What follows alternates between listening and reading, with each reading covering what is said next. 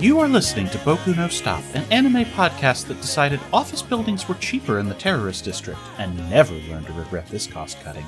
I'm your host, Sybil Arnett, and with me today is... I'm Garrett. And I'm Chris. Matt has been ordered to the reserves this week, but rest assured, if one of us keels over mid-podcast, we will call him up as reinforcements. It'll be me. Today we'll be talking about Code Geass, episodes 9 through 10. Content warnings for today's batch include drugs and drug use, gun violence, being buried alive, and a dude getting cooked alive on screen. It's a fun week. That's true.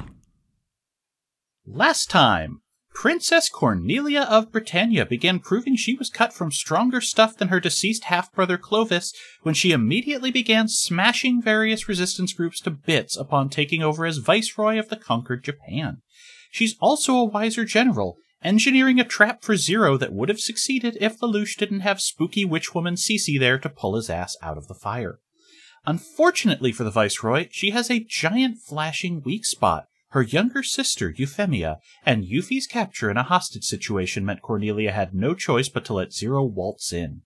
She thought she could crush two birds with one stone by letting him defuse the situation and dropping the hammer on everyone involved, but instead, she handed him his greatest victory yet, the ability to take credit for freeing every single hostage, and the public announcement that his cell was now the Black Knights, Knights for Justice, defenders of the weak across Japan, Japanese or Britannian alike.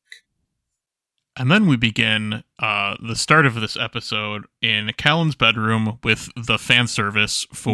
You want to throw out the name of the episode?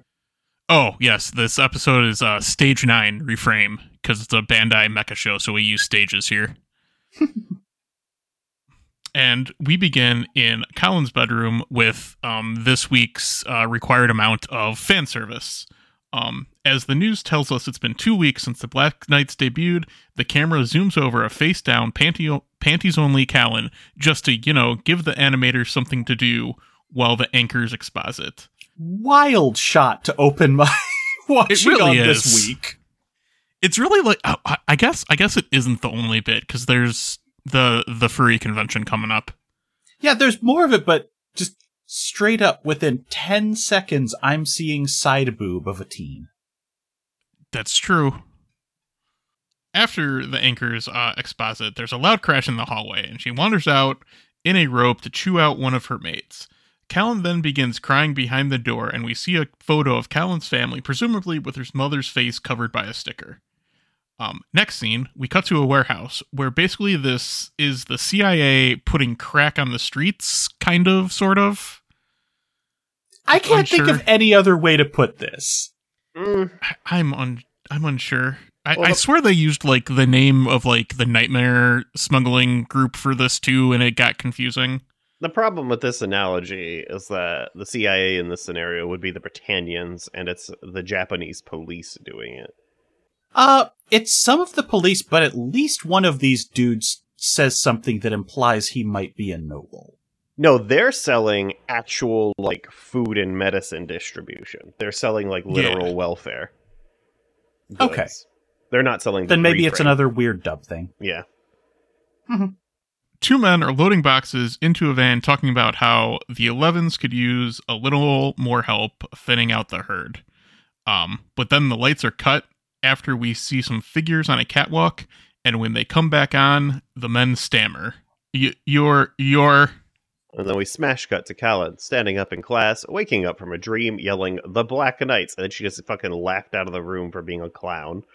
After class, Revels tells her, "You could learn a lot from Lelouch about sleeping in class," where they point out he's currently asleep right now this second, and most folks couldn't tell. We cut to the city center where Cornelia is talking strategy. The EU is pushing an offensive around Egypt in the El Alamein region, and so she's getting antsy, wishing she could be conducting her usual campaigns instead of just extermination. She wants to finish stamping out the terrorism in Area 11 so they can just go, "It's a satellite nation," and then leave. But there's this new issue popping up in its place. Apparently a drug named Refrain is flooding the streets, and it's absolutely killing productivity numbers among the manufacturing sectors. Her leads suggest it's coming from a Chinese freight route, so she's taking a squad and investigating herself.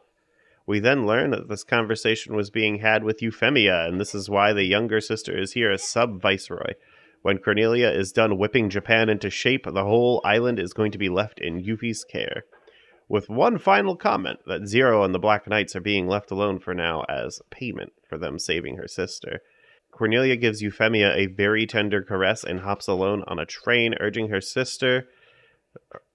little sister to stay out of trouble. Alone, Yuffie has a flashback to Zero pulling a gun on her, and we see the end of that scene. He lowered the gun and just said, well, I guess you could live for now. And how else would it have gone? She's here right now. Come on, show. Not a revelation. This has just left her puzzled, and she asks internally, Suzaku, what would you make of what Zero is doing? Or of me? And then, back on campus, everyone has tied up Lelouch and is trying to put him in makeup and a costume. Everyone on the student council is dressing up or being dressed up as a cat in various fashions, from Kigurumi to sexy cat girl to full-on Cats on Broadway costumes. Holy crap, Revels. To welcome Arthur, the new name for the Chaos Cat. We also learn the past 2 weeks have been pretty nasty for Nina. Good. Millie and Shirley as well, as the high school hostages are now minor celebrities in the wake of the hotel incident. It's so funny to me how immediately your meme gets owned. We haven't even got to the... I can't... if I use that phrasing, it'll give away too much. I already know. I've definitely picked up on where this is going from this episode. Oh no. Oh no, you don't. Matt's not here. I can just speculate out loud with you two. She definitely goes full yandere lesbian, right? Well, that may or may not be true. I definitely hit it dead on. No, there's a specific scene that I'm waiting for you to witness. Okay. Well, I will bleep that out just so Matt isn't spoiled on this when it comes to... But yeah, I think I just hit that. The girls have been unable to get off campus for most of that time because paparazzi are still trying to find them at any entrances. Rival's gripes that he and Suzaku have also been trapped here, and Millie basically says, we all die together, in a flowery literary reference that is a Romance of the Three Kingdoms quote I did not take down in full. Please, it's that they do not ask to have the same birthday. They only ask that they die together. See, I knew you would have that, which meant I didn't have to write it down. That's right. I've only spent an entire year and a half reading the entire Three Kingdoms and having like a 300-page Google document of all the characters and what they did relevant. Nice. Look, if I had more free time, I'd follow you into that, but I don't. It rips. Recommendation. Oh yeah, I've heard it's wonderful read, and it's the kind of combat and political thriller and negotiations and a lot of things I like out of my fiction. It's got all the stuff you could want, and unlike most classical novels, it just fucking goes. There's not like a lot of it's not very staid. The Robert Moss translation is extremely good, fun to read. I didn't expect to be sold on Romance of the Three Kingdoms this morning. Oh, it's really good. Wait, yeah, no, it's incredibly impressive. It's a classic for a reason. Dark Secret. I read it because it's lore.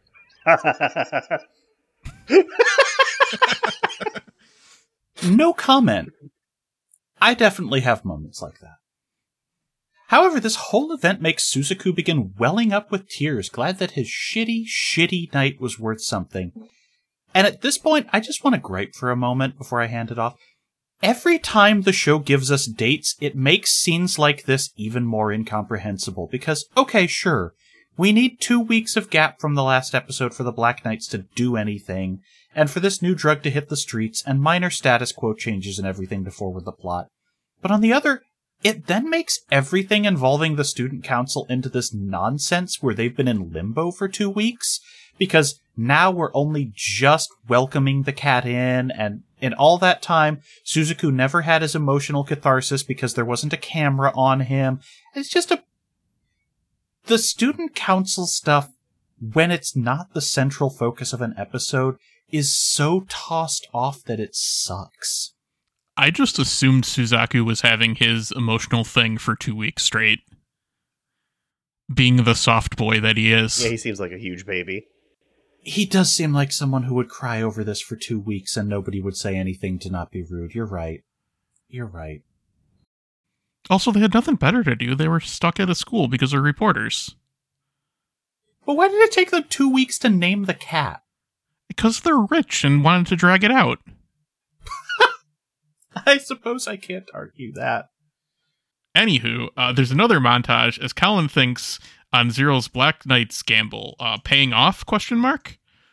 We see dudes at a construction site doing Zero impressions, or children dressing in capes and running around like little heroes and so on.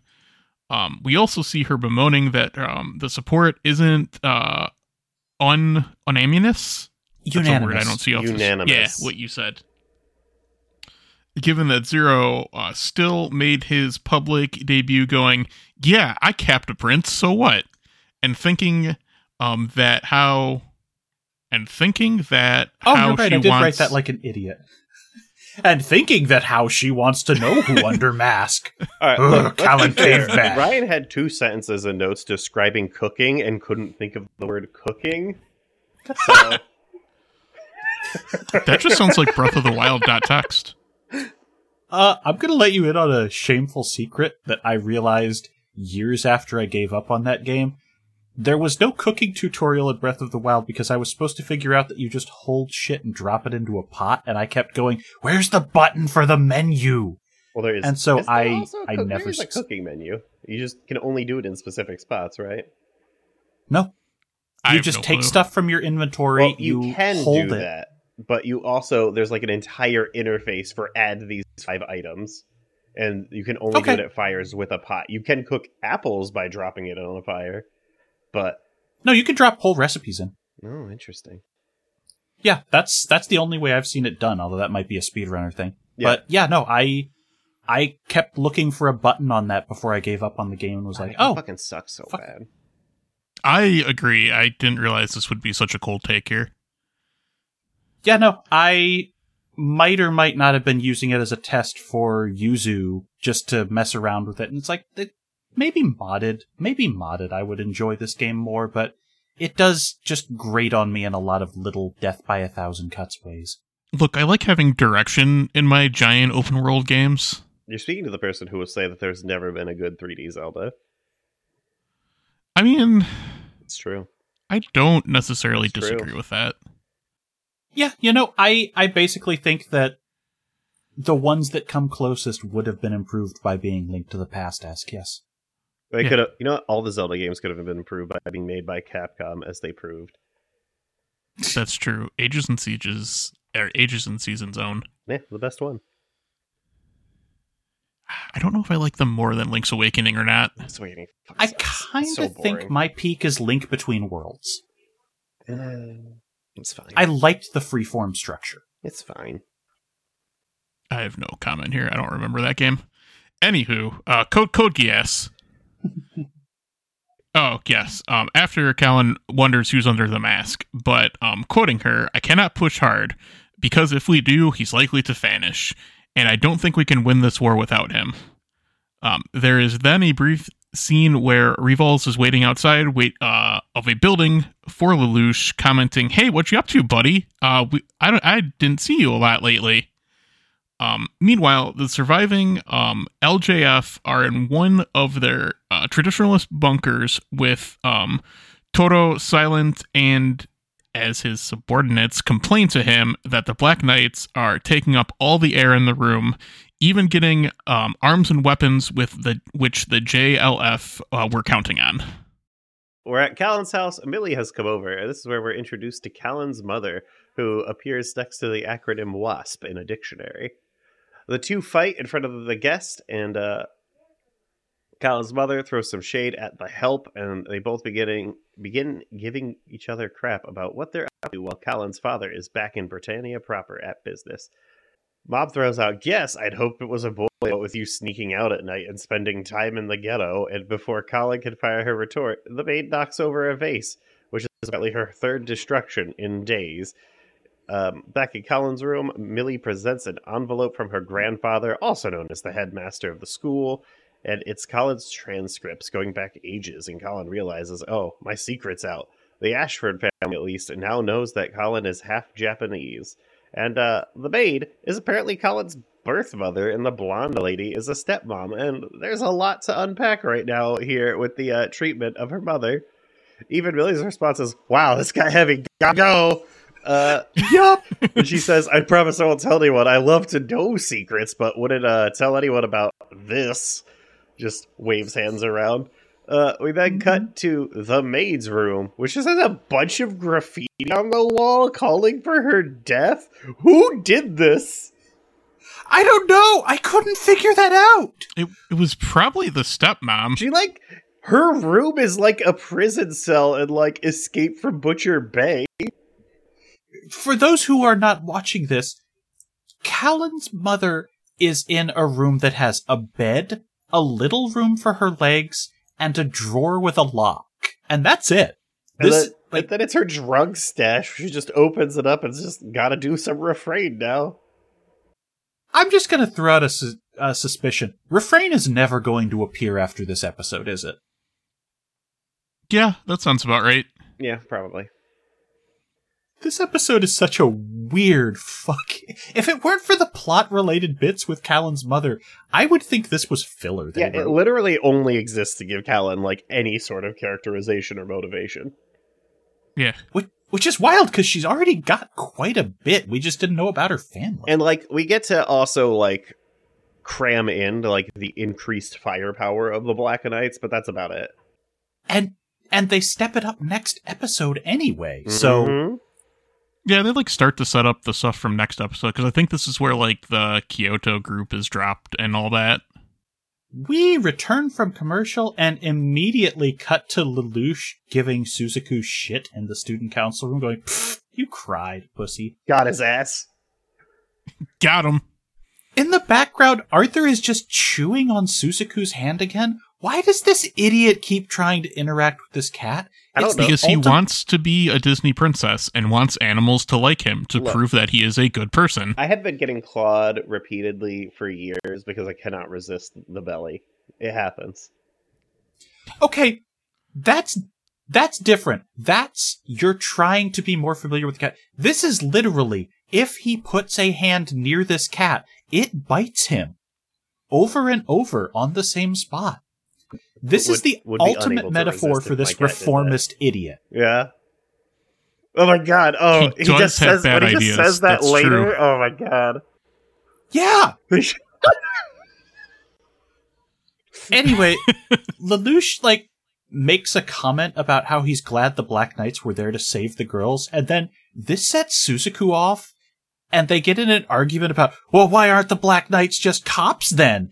And he goes full, well, there's no responsibility. There's no one they're accountable to. And it's like, dude, your boss tried to blow your back out and murder you where no one could see. What the fuck are you talking about? No accountability.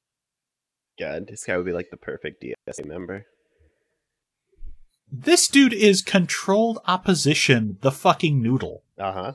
That's what I said. Anyway, it is interrupted by Shirley arriving, and Suzaku goes, well, I gotta go back to base, and gives Shirley a giant wink. And she goes to try and ask Lelouch out on a date, but he just completely shuts it down by going, back to base, huh? Makes him sound like he thinks he belongs there. And then the scene ends! Yep. In the market, Ogi is informing Colin that Reframe exists. It is described as a psychotropic targeted at the Japanese, a drug which sends you into memories of the past.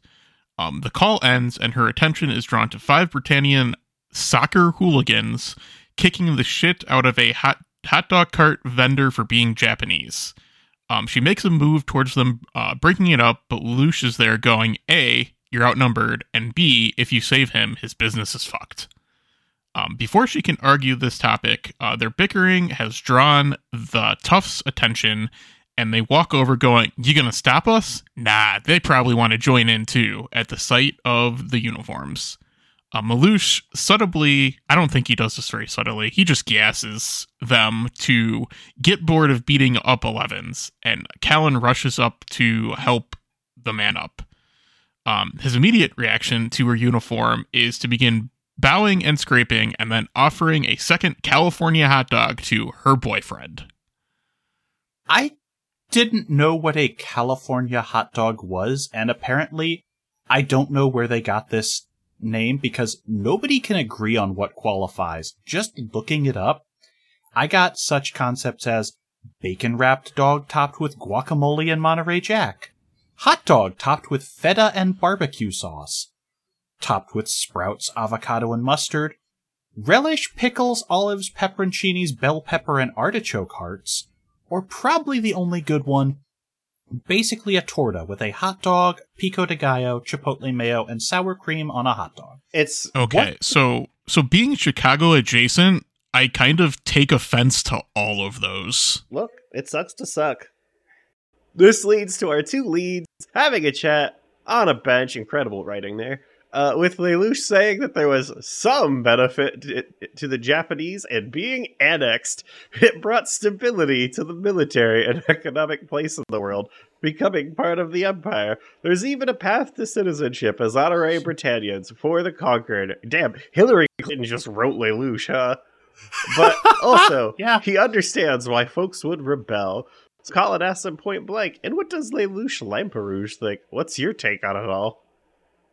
And he just shrugs it all off, saying that there's a reason he does nothing, pissing her off when he steps on the landmine of, just like that honorary Britannian back there. Who knows? He could live a better life if he stays in line, bowing his head to his betters. And Colin thinks of her mother, scraping up shards of a pot off the floor, and smacks him dead in the face, saying, I was a fool to think you were a better man than this, and just storms off. And then we have a quick scene of Colin's mother, who has now gone through all of her stash and is beginning to fiend a little bit. I love to go to the flop warehouse. God, that scene is so stupid. It's incredible. This episode is pure 80s anti-drug episode. Also, we It's missed the wild. part where a bunch of them get, severed in half by the flying metal shards from the door. Yeah, we'll get there. Yeah. But then we just have this, tiny scene in a bar where Valletta and Jeremiah are drinking before he coughs up his drink, which he's like, so about this orange thing. And she recovers pretty quickly, though, because she tells him she very much believes him about the blackout. You know, like the one she didn't tell anyone about where her mech got stolen. Take this to your fucking grave. No one knows about it. What are you doing? I give her credit for being one of the only people who is willing to swallow her pride enough for the greater good of their side in realizing we have a problem here. It's fine. It's fine. They don't need to do that. Their faction is already winning. It's fine. I like Valletta because she seems like one of the only people who has her fucking head on straight on the Britannian side. Valletta is like a mid-game JRPG boss. She's basically like Orgula. Oh yeah, no, she's General Liam. She would absolutely turn to the party side and get iced by the real villain. She's going to stand up for 11s in some weird, convoluted moment and get offed by Cornelia. Or whoever succeeds Cornelia. Not Orgula. Who was in the middle of Xenosaga 2? That's the vibe I get from her. Oh god, yeah, the one who got removed from the remake, yeah. Yeah, the one you can soft lock on? Yeah, that one. Awesome. Anyway, all Valletta knows is that whatever happened after she ran into a high school student whose face she can't recall. She does say she's got an idea on how to get to the bottom of it, though. Suddenly, nighttime. Ogie's cell is performing another raid on a Refrain distributor. Callan is depressed and wondering if they're doing the right thing. But before Ogie can investigate this, Zero gives them the signal to move in. The raid is pretty one-sided. Callan's piloting a frame, and inside it, she's no danger from the 3 mooks with machine guns. Unfortunately, it's not physical damage that does her in, but psychic damage, when her pursuit of the dealers takes her into part of the warehouse filled with Refrain users. This is a mech anime, you say? They're their powerful outer body can't protect their inner body. Interesting. Also, specifically, they made sure to give her another red Nightmare frame, because that is the only color she is allowed to pilot. Correct. Well, otherwise, how would you know? That's how you who it know is? she's going to get the new one. Because, let's be real, they're pretty good at animating robot fights, but not good enough that you could tell who it is by the piloting style if they were all the same color. I am going to be real. These 2 episodes had some great, you had the mecha designers come up with cool ways to show these frames fight. Oh, right here at the end when they fucking annihilate that guy's cockpit? Fuck yeah. Mm-hmm. Yeah, that's fucking sick. I can't wait to just get to the next episode where I can talk about how sick the Garen is. I think the hand is really dumb. The hand is really great. And I love the escalation it goes through. But the extendo arm part is really stupid. It's so good. No, it's 2 feet longer. Fuck off. It's so good. But then, we'll get to it. It's worth it for one scene, and that's it. We'll go there. But it just keeps one-upping itself as the show goes on. Amidst the crowd of people overreacting and narrating their fantasies, because how else do you convey 24 drug trips at once? I can't believe this Japanese media has really poor depictions of drug use. What? No way. This is just so insanely over the top. It's probably pretty good. I did not watch the dub. It's wild. Callan sees both the hot dog vendor from earlier in the day as well as her bio mom just wandering around the room caring for her brother. The hot dog vendor's like, I did it. I'm gonna go study abroad. Yes! I got accepted to university. It's just so fucking cartoonish. It's amazing. Colin's reply to this is some wild shit. My God, mother, how weak a woman are you? First you gave in to Britannia, then a man, and now drugs?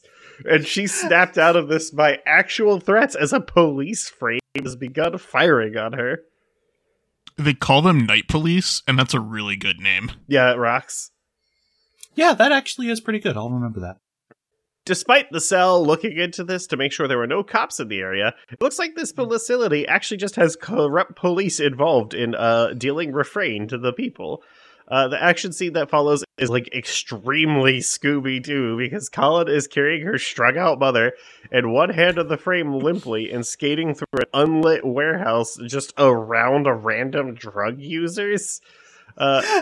She screams out, "I don't want you," is about to just throw her mother to the ground because her frame only has one arm after the other one just got shot off. Before a shot to the servos paralyzes the top half of her back, she collapses in just such a way that her mother is cradled safely under the deck and she hears the hallucinating woman say, "Colin, I'm here for you. I'll always be here for you."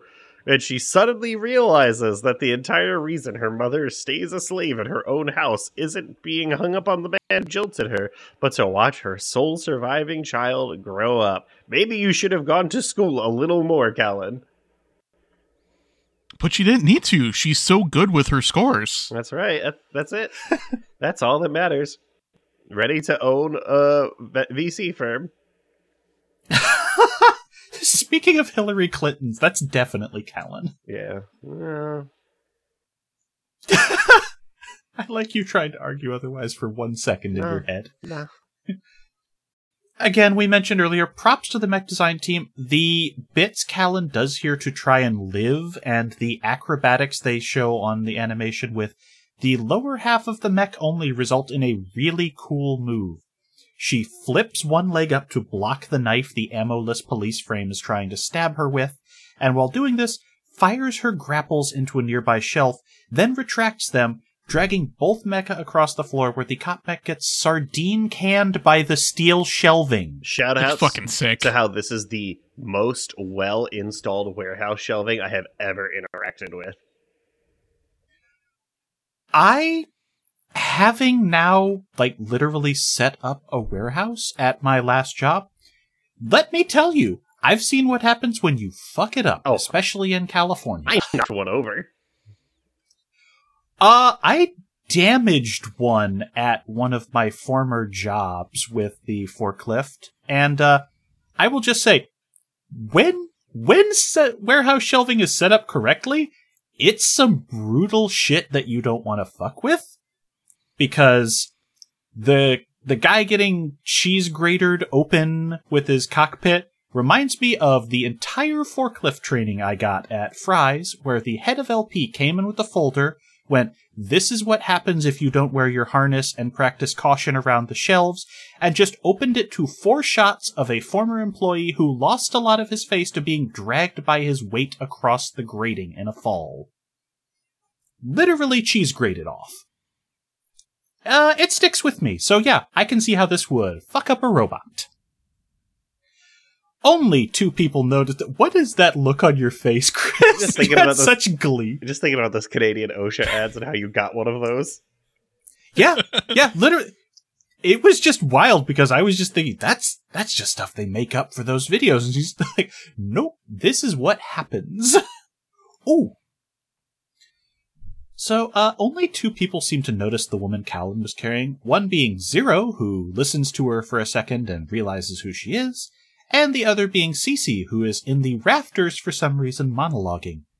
False tears bring pain to those around you.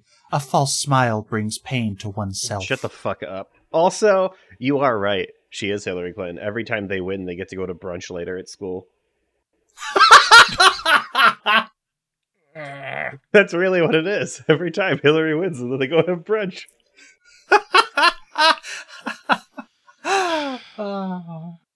Hillary Callan. The episode ends on an anti-drug PSA-styled scene. A nurse in the hospital tells Callan, staring at her vacant mother, that the after effects of Refrain mean she's not really there in the moment.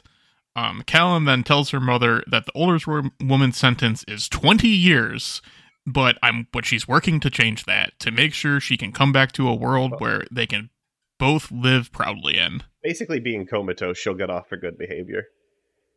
Or they'll just leave her in a cell because they don't have to do anything. That's true. You can make a lot of money off a person who only lays in a bed. Mm-hmm.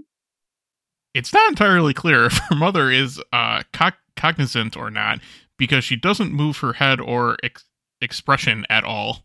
But her hand has moved to Callan's, and she mutters, "Hang in there, Callan, my little girl."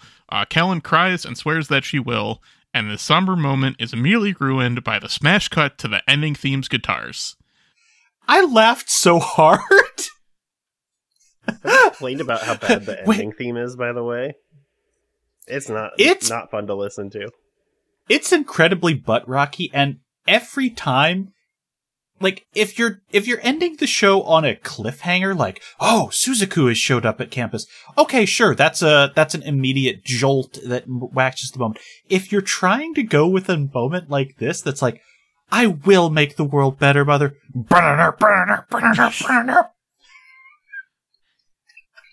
And then to add insult to injury, the next episode's narration is basically Lelouch going, "Well, if Callan's anti-drug, I guess I'm with her," before chastising those who take tomorrow for granted. Fucking yikes. I love that the entirety of Japan is just basically hooked on the pipe of remembrance. Very good. I was debating commenting on that more than just putting the quote in, but like, what nation that has been conquered would not be addicted to the past?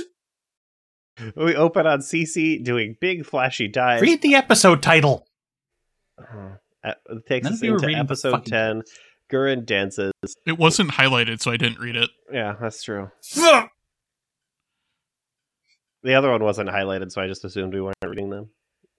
That's All how I right, get well- out of it. We open on CC doing big flashy Checkmate. dives under the moonlight in the campus pool. To the side, Lelouch is just banging random potential terrorist candidates. And this is clearly like they have a form because this is uniform. So they just like have a Google form somewhere that you can sign up to be a terrorist. It's like DMing yeah. ISIS on Twitter. The first guy is an angry student, and the next one is Dieterd. Lelouch looks him over and goes, doesn't look like a spy from his background. Fascinating. And then CC and Lelouch just have a little exposition dump between each other where we learn that the people are anti-terrorists, but they're also anti-Britannian. So his group has picked up a lot of quiet support because of the Knights of Justice spin, where they won't help them out, but they sure won't tell the cops about it. And we find out about some group called Kyoto has offered to send the Black Knights new nightmare frames, and the common folks don't report sightings of his team, making it easier to just blend into the crowd after a mission. And apparently, informants and tips are pouring into the group. We hard cut from this to Dieter, who is no longer leading media affairs for the Viceroy after the Let's Broadcast the Black Knight speech stunt. He's actually just sitting in a crappy little archives room behind a hilariously short desk. This thing has got to be ruining his knees. Across from him, he explains he was demoted much like you were, and we see Jeremiah and Valletta. The soldiers are going to be shipping out on duty soon, but have decided to contract Dieter to try and investigate the Ashford Academy student angle through him. Jeremiah lets slip their mission is in Narita, and Dieter instantly pounces. Oh, Narita, as in the area where the Japan Liberation Front is rumored to be headquartered? The soldiers grow cold instantly, calling him too clever, and the scene ends. We cut to a warehouse after dark. A variety of new Black Knight recruits are helping inspect those frames they were sent. There is a full squadron of Burais, which are a Japanese modification of the Glass Cows. And in the back is a completely Japanese-made nightmare frame, referred to as the Gurren Mark II. The Gurren is crimson, like Callan's hair, no points for guessing who gets to pilot it, and has razor claws for one hand. Zero emerges from the crates and tosses her the key, and when she argues saying he should be kept in to keep it armored, he says, I'm a commander. Stick me in any grunt suit so I blend in. You're an ace pilot and someone we can use as a trump card. And Besides, then JK, you have something he gets to one fight with for. an elaborate head thing on it instead. I was just gonna say that. Yeah. Fucking clown. Zero is the stupidest because he constantly calls out things in the moment where he's like, God, I got owned. I need to stop stepping on this rake. And then he will proceed to leap feet first onto the same thing 2 episodes later. Yeah, but then because it's Lelouch, the rake will come separated from the rod and I'll just fly over him and nothing will happen. You think it would be easier to avoid as a Clamp character where you could just in one stride step over an entire rake? Yeah. Nothing has been funnier to me than the very first episode. Oh, the human element. That's the thing that changes the course of battle. And then he has, multiple teams turn on him because he's such a dick. Yeah, he just needed people to follow his orders unconditionally. The human element. Meanwhile, Lelouch calls her an optimist for thinking that Kyoto backing them means they've quote-unquote made it. Instead of suggesting that this is a test since they support multiple groups and this just adds them to the potential help. Before this can be dug into, Ogi pulls up and says they've been given some solid intel, from who one can infer is Dieter. It's a tip-off that the Britannian military plans to crush the JLF next. Ogi's skeptical, saying it's risky to act on it, and they don't really have time to confirm, but Zero just says, guess we're going on a hike in the Narita Mountains, which turns out to just be the one mountain. Yeah. We then get our only Nunnally scene in this entire 2-episode block, and she wakes up and tells Sayoko that Lelouch won't need breakfast. He's left to go on a trip for 3 days and then vanishes.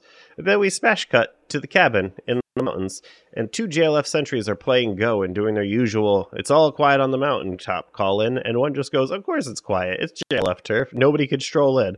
And then the other door behind them just gets kicked open, Zero walks in, masked up with his frame right behind, and then gasses the duo, saying, you're going to ignore anything weird during your watch today, and then leaves, flashing a signal to his troops to advance.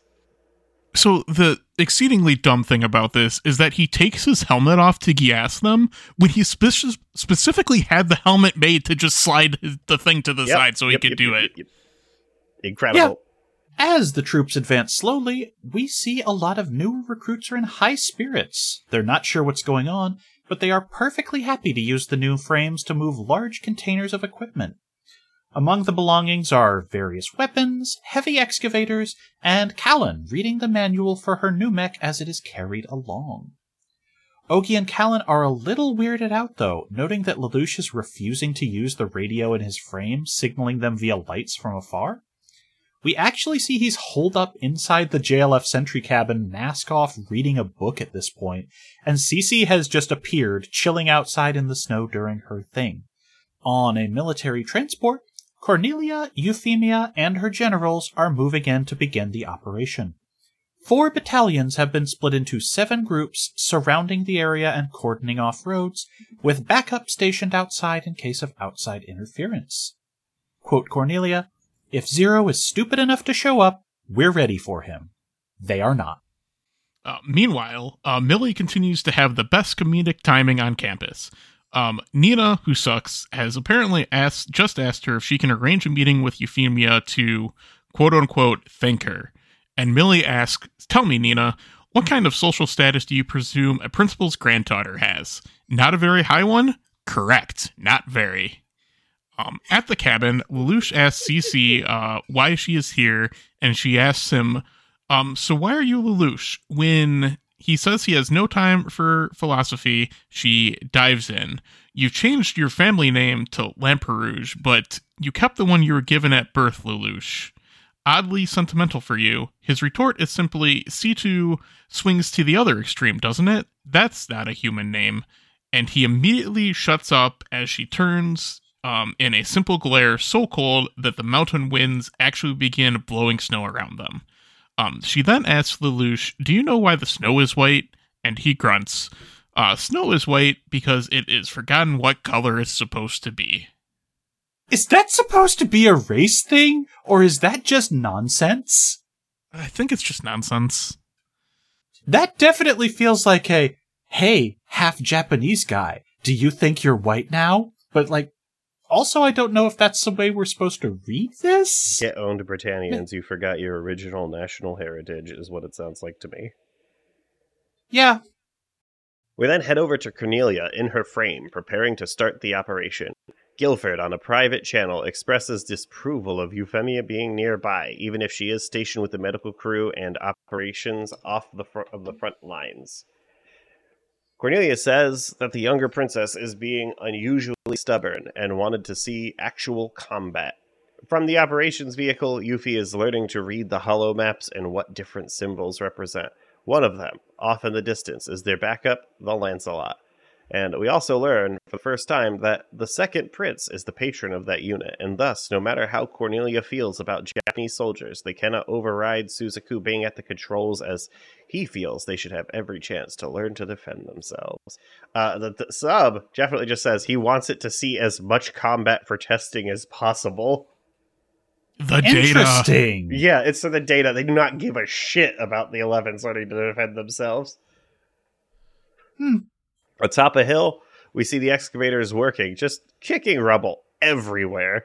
Ogi asks Zero why, if Cornelia is on site. They're not trying to work with the JLF. And Zero just asks, "What, have you lost faith in me already?" and does not explain himself in any way. And with that, Cornelia begins the operation, giving a small monologue to herself in her frame. "You, the Japan Liberation Front. You, who time has left behind. You, who have forgotten basic human decency. You and your dream of a bygone golden age shall fall and rot to nothingness." All around the Narita Mountains, the rebels are reacting. Inside the JLF stronghold, all radar is lighting up with 100+ units going live at once in the circle around them.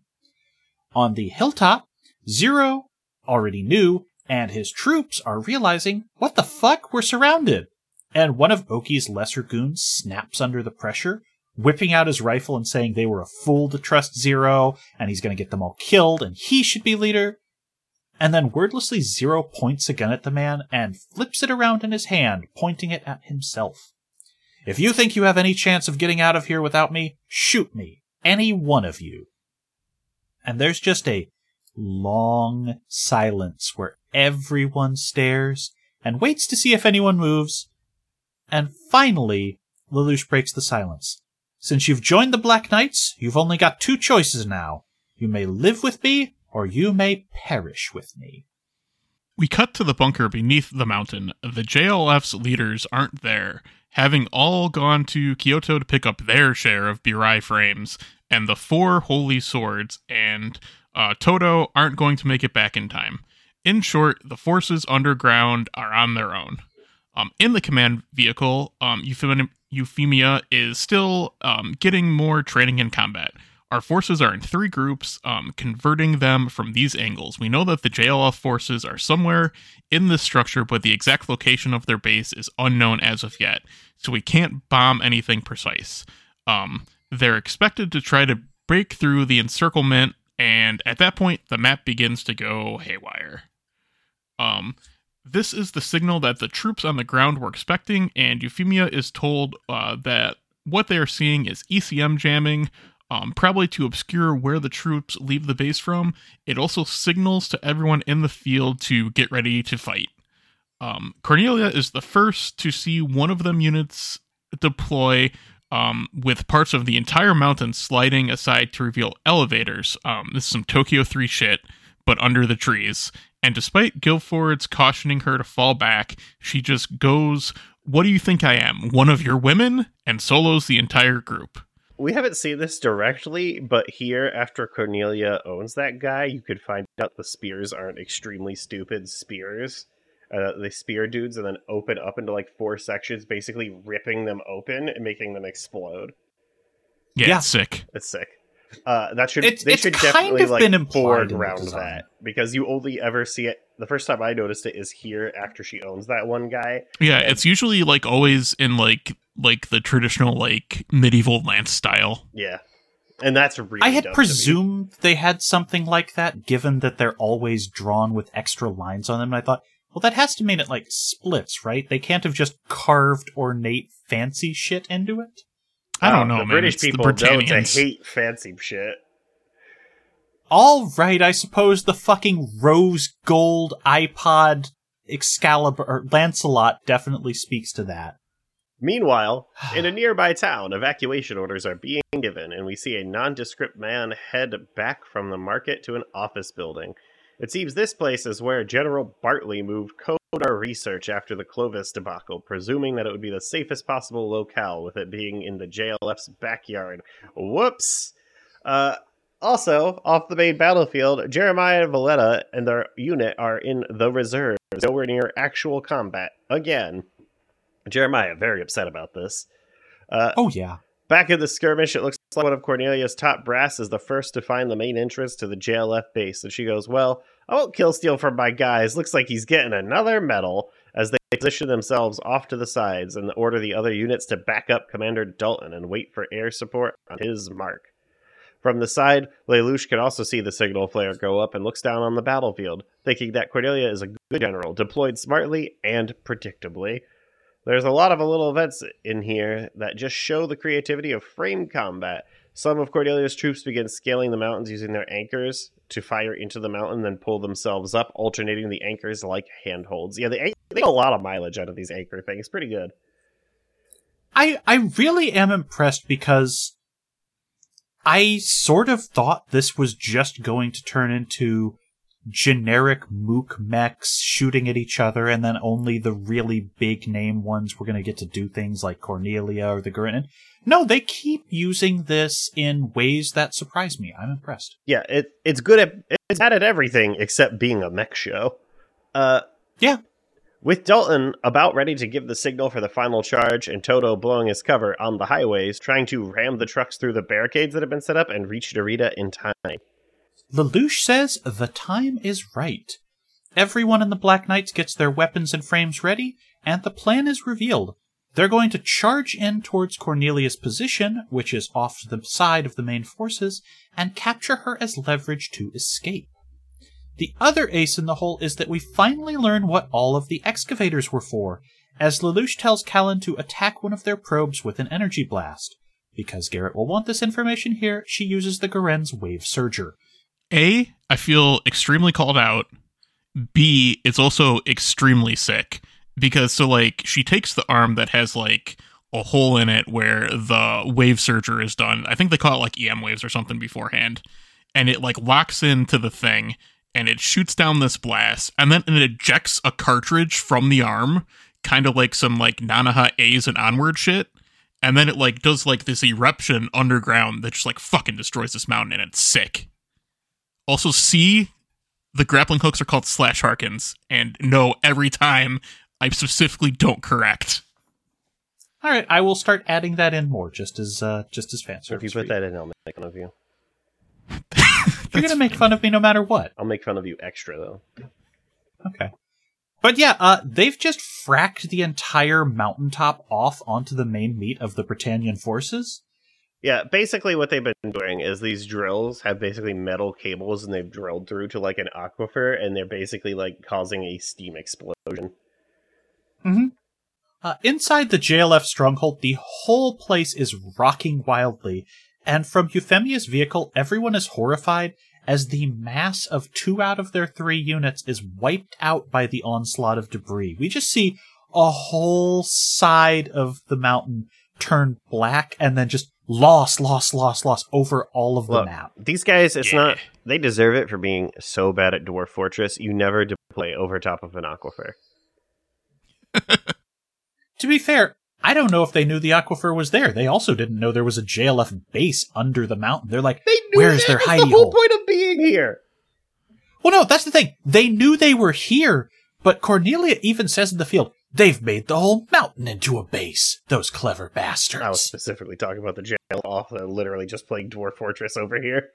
Also good. To be fair, the guy inside is so old, he would say, dwarves? Like the ancient myth? And not know what a fucking computer is. The only person we see survive this landslide is Dalton, because his anchors strap him to a nearby butte while the rebel buffets his frame. Meanwhile, outside the battlefield, Lloyd and Cecile are watching the eruption, and Cecile wonders how this could happen.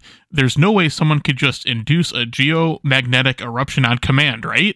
And Lloyd just goes, oh, of course not. Not unless he used a wave surger and electromechanical probes, and proceeds to absolutely peg what just happened before going, oh, well, not our issue. I think it's also at this point where, at least in the sub, he refers to like the actual designer of the Gurren here.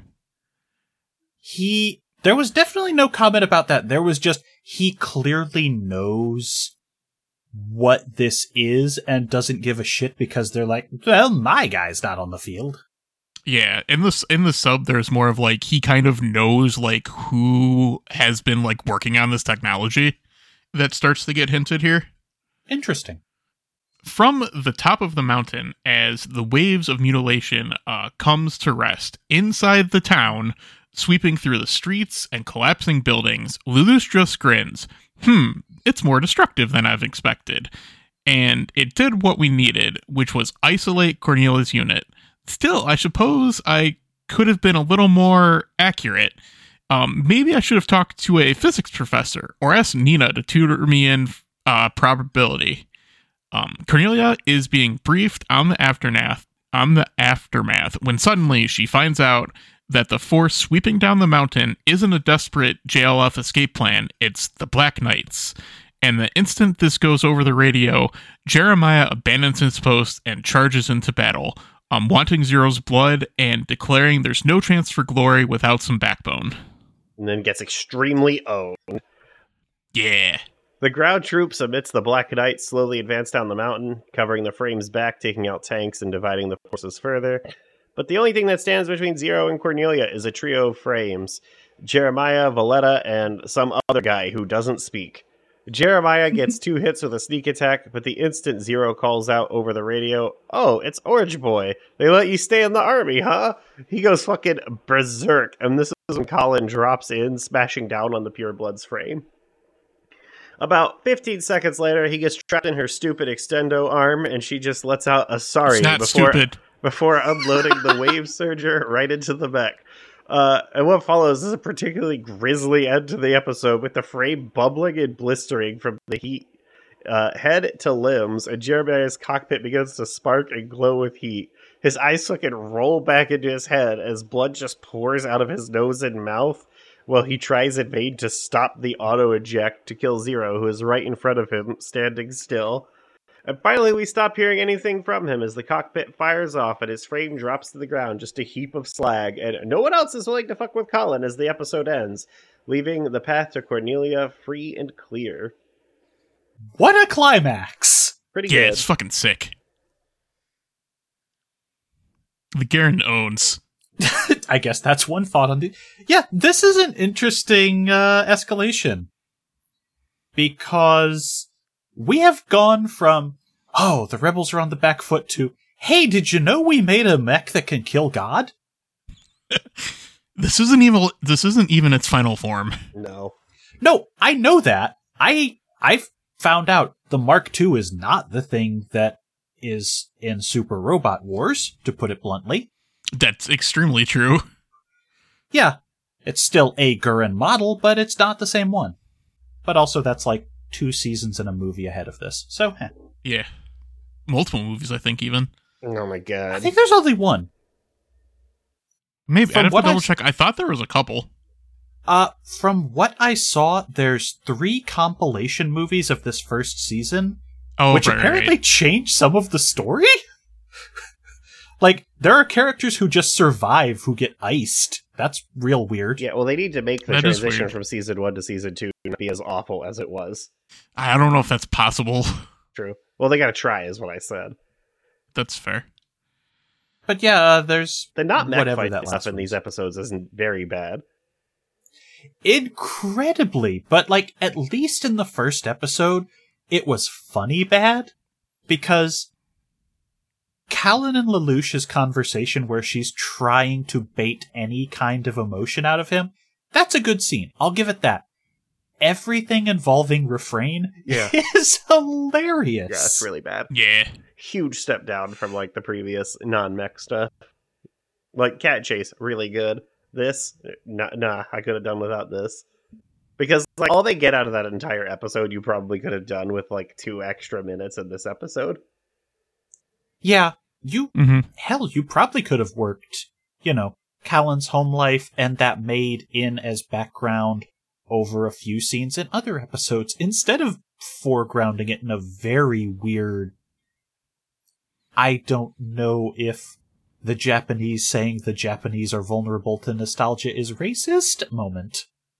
I wonder if they got paid for this. Like how you could get paid for doing anti-drug episodes of TV in the US. Because like it's so comical, it feels like something you would make because you were getting paid for it. No, I really do think it feels like those Dare, anti-drug, like Nancy Reagan on Different Strokes kind of episodes from the 80s. It's that bad. Action stuff was good.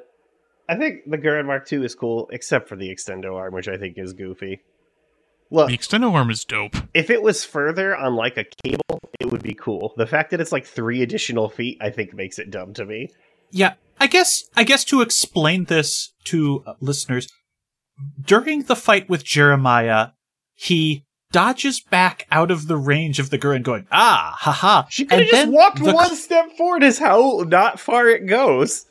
That's exactly it. And then the claw shoots forward the couple of feet that he has stepped back and grabs his head, which is when she unloads the cannon. Yeah, like, It's just such a weird flex. if it was like the anchors, like it shot out like that, that would be cool to me. Well, wait, you've seen the show. You already know. I'm only talking about I the know- episode we discussed. In that episode, it's not That's cool. fair. It is I know extremely the cool. mech. I know the mech, and that's all I'll say. I know the ultimate form of the mech. It should be a Rayman.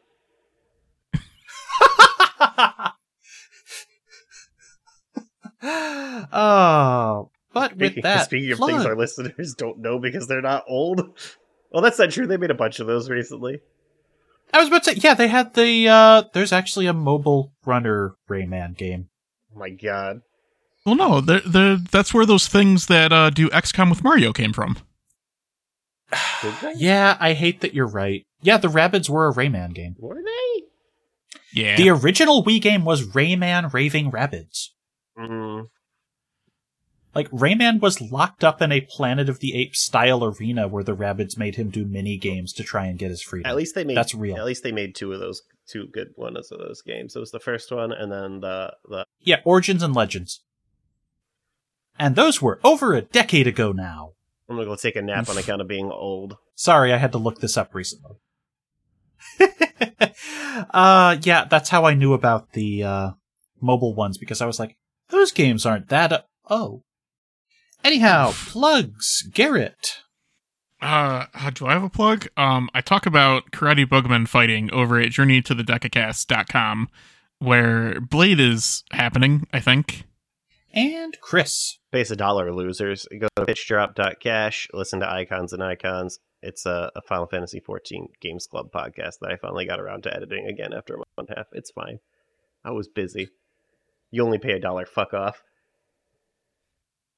And if you happen to pay more than $1, you can hear Chris's dulcet, profane tones, along with Matt and John covering other anime on Boku no Stop Premium, where they are currently investigating Serial Experiments Lane. And boy, that's a fun series to source sounds for.